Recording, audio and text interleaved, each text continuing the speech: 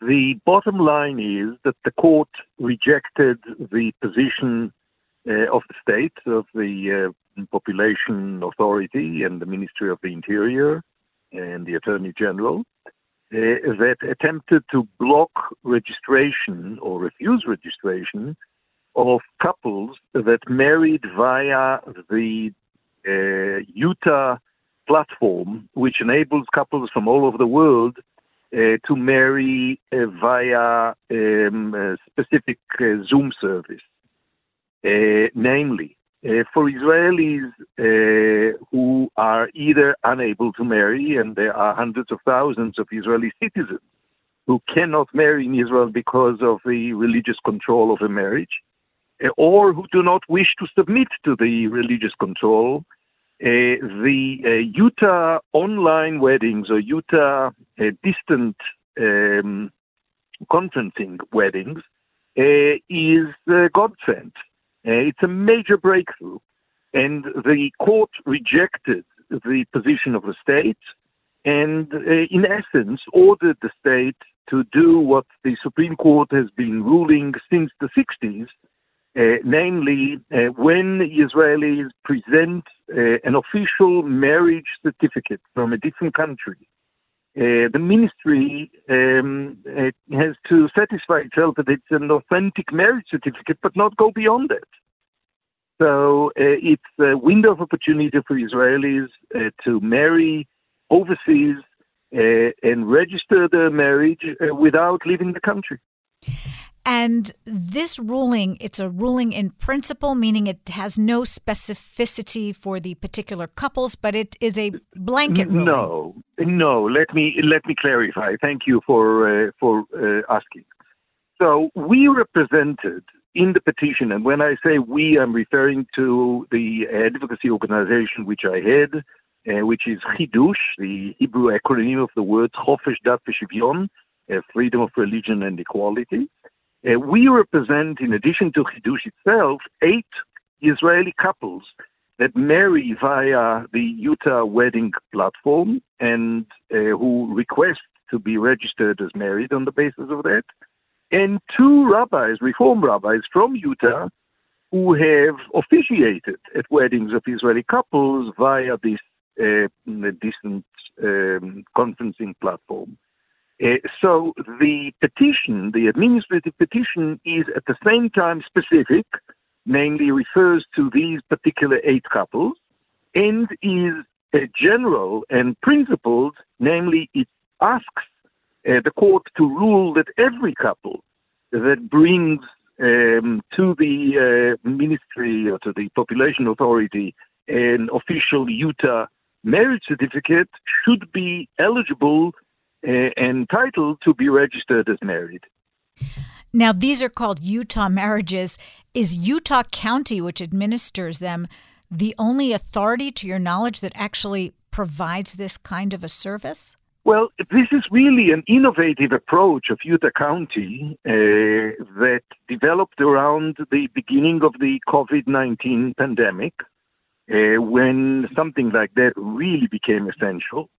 And for Israeli couples that couldn't travel to Cyprus, either because they couldn't travel from here or because the Cyprian authorities shut down their services, this was really a critically needed alternative because there was no other alternative. But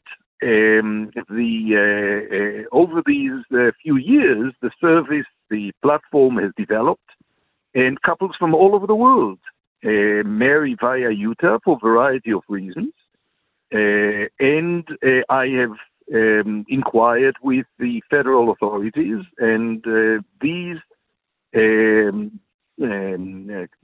distant conferencing wedding platform is recognized equally to any other civil weddings which are held in person in any other county or state in the U.S. That is the position of the federal authorities and the State Department. And many other countries have already recognized it. I imagine that this innovation, this really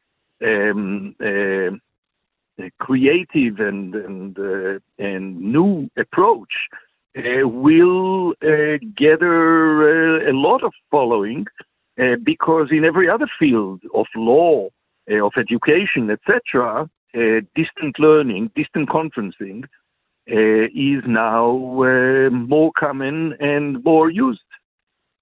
Yet, to your knowledge, you're not aware of any other jurisdiction anywhere that actually provides this same kind of a service. Well, there are some jurisdictions, additional jurisdictions, that allow couples to register and obtain marriage license from online. And we've been involved with a wedding of an Israeli couple some years ago that took place in Montana via Zoom. The couple was in Tel Aviv, and the officiating rabbi was in Montana. But there, it depended on an interpretation of the existing Montana law. It has been used in Montana, for instance, for couples where both parties or one is serving in the army overseas.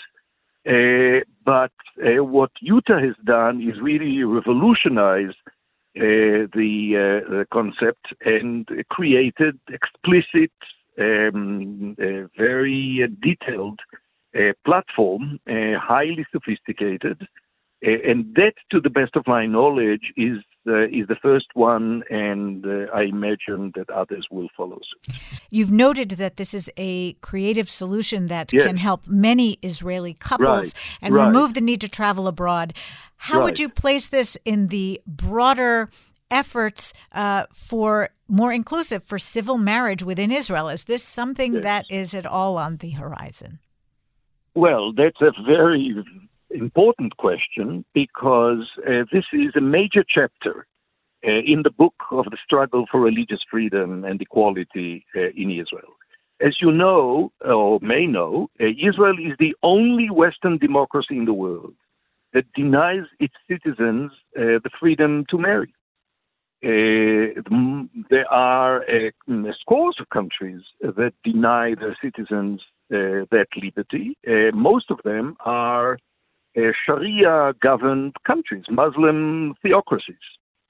And the fact that marriage is controlled in Israel by religion, whether Jewish or non-Jewish, results with a serious infringement on both civil liberties, religious freedom, the concept of equality, human dignity, because hundreds of thousands of Israeli citizens, as I mentioned, cannot marry at all. For instance, about 400,000 or so new immigrants and their children, if the mother is the new immigrant from the former Soviet Union, who are either not halachically Jewish or can prove that they are halachically Jewish to the satisfaction of the rabbinate. LGBTQ, same-sex couples. The couples where the husband is a priest or considered to be of priestly descent, and the wife is a divorcee or a female convert.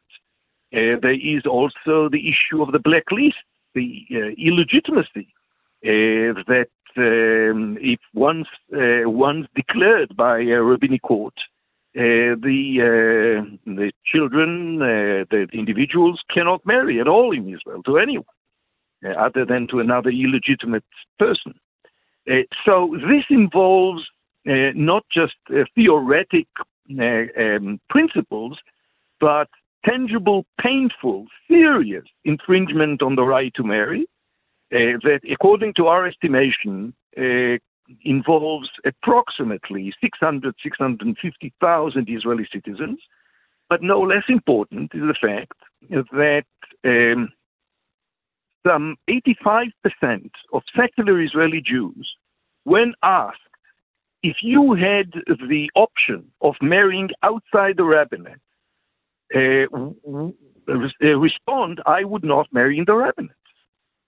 So 85% of secular Israeli Jews, which make up about half of the Israeli Jewish population, don't want to be married in the rabbinate, and they are forced to do that by politicians who make deals over their dignity and over their rights and over their backs.